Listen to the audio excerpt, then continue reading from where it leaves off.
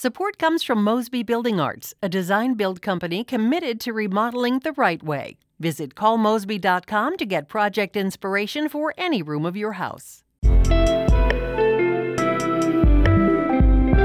From the St. Louis Public Radio Newsroom, this is The Gateway. It's Tuesday, June 9th. I'm Wayne Pratt.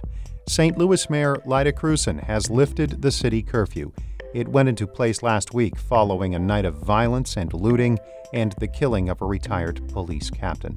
Krewson says the restrictions helped St. Louis police make arrests. I don't think it's possible to measure what would have happened had you not had it in place, but I think having the curfew did help them to be able to put resources towards solving some of those crimes. Krewson is pledging to review the police department's use of force policies. More on that in just a bit.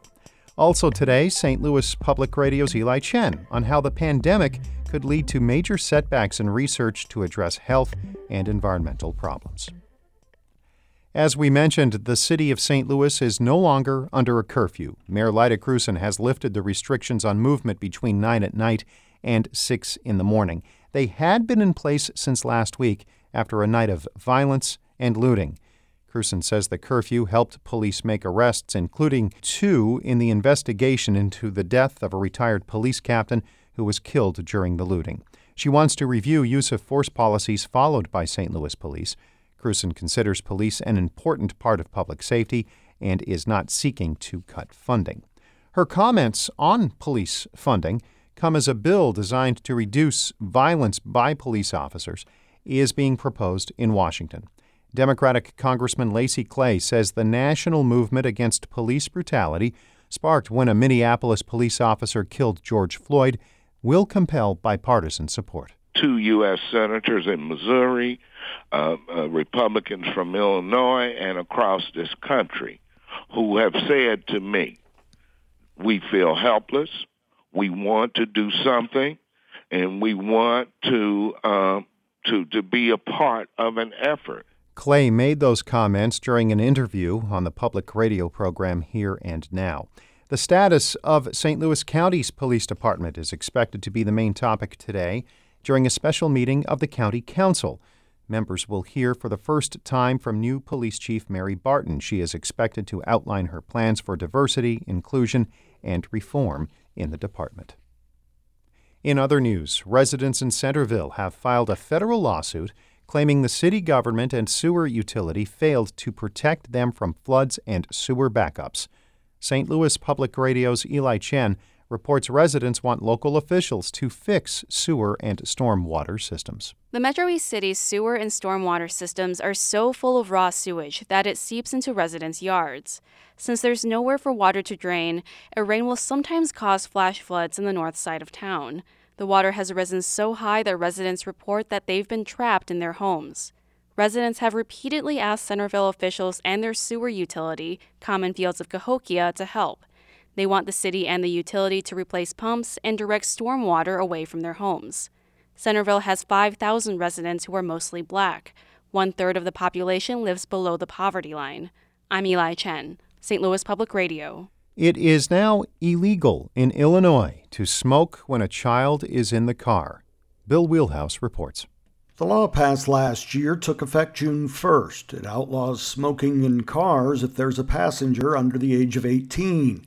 Christina Hamilton with the American Lung Association in Illinois says there are negative health effects on kids. We see higher rates of asthma flare-ups among children who are exposed to secondhand smoke. Hamilton says kids exposed to smoke have more ear problems as well. Smoking in a car with a child is a petty offense, and police can't stop you solely for that infraction. Vaping is still allowed. I'm Bill Wheelhouse.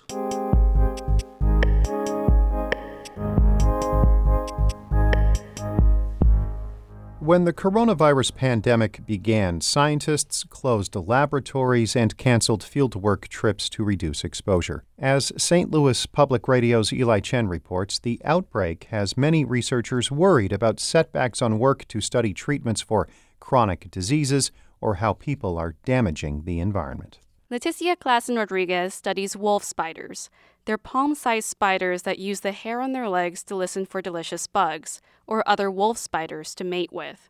Krewson Rodriguez is a doctoral candidate in ecology at St. Louis University, and she wants to know how human sounds like lawn mowing and cars driving by can make it hard for wolf spiders to reproduce and avoid threats. But to do that, she needs to record their environments, and she hasn't been able to do that since fieldwork sites closed in March. I can't do my recordings, I can't do my field surveys, and so I've been stuck here at home. While most of us don't, and maybe try not to think about wolf spiders, listening to their environments can help us understand how we're making it hard for animals to live. Valuable research like hers has been disrupted or postponed because universities and research institutions shut down in the spring to reduce the spread of the coronavirus.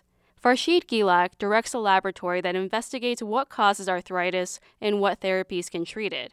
When Washington University School of Medicine closed its facilities, his lab had to stop running experiments. And what went from people worrying about meeting a deadline in 2 weeks went to, oh, the lab's shut down. Nobody has a deadline anymore. Only one person entered Gilak's lab to feed the mice they use for experiments. Otherwise, they lose years of work. The med school recently allowed laboratories to reopen, but Gilak is nervous about how the stock market crash caused by the pandemic could make research grants harder to get, and how much the laboratory's work will be pushed back. In the academic world, things run on cycles. So if you miss one cycle, that could mean a year delay in what you're doing, or for grant proposals, at least, a few months of delay on top of what you had done before. Not knowing if there could be another wave of infections in the coming weeks and months has made it difficult to plan ahead. We're trying to plan without knowing what we're planning for. That's Ashley Glenn, a Missouri botanical garden researcher who studies Bosnian cuisine. She canceled 4 trips this summer. It was a conference, a trip to Croatia and Bosnia and possibly Armenia.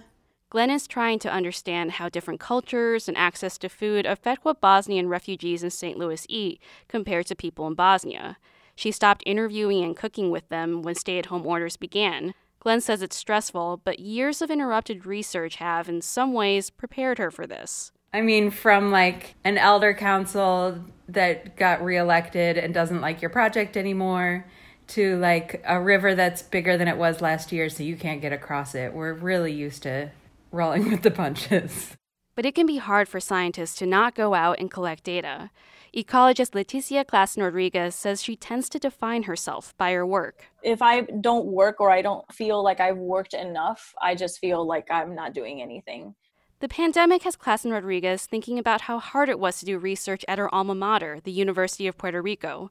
In 2017, protests over budget cuts closed the school. Having that in my background, this was nothing new to me, but the people around me were not dealing with it very well. So I was just trying to be supportive and being like, take this time to think about yourself, to think about what you can do. And if you can't focus, don't blame yourself.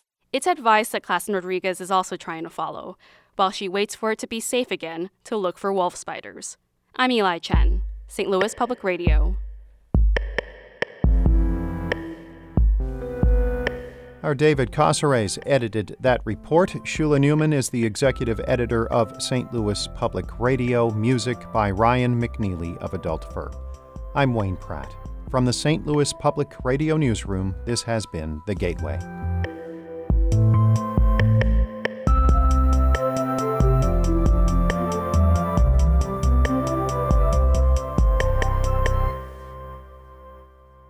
Support comes from Mosby Building Arts, a design-build company committed to remodeling the right way. Visit callmosby.com to get project inspiration for any room of your house.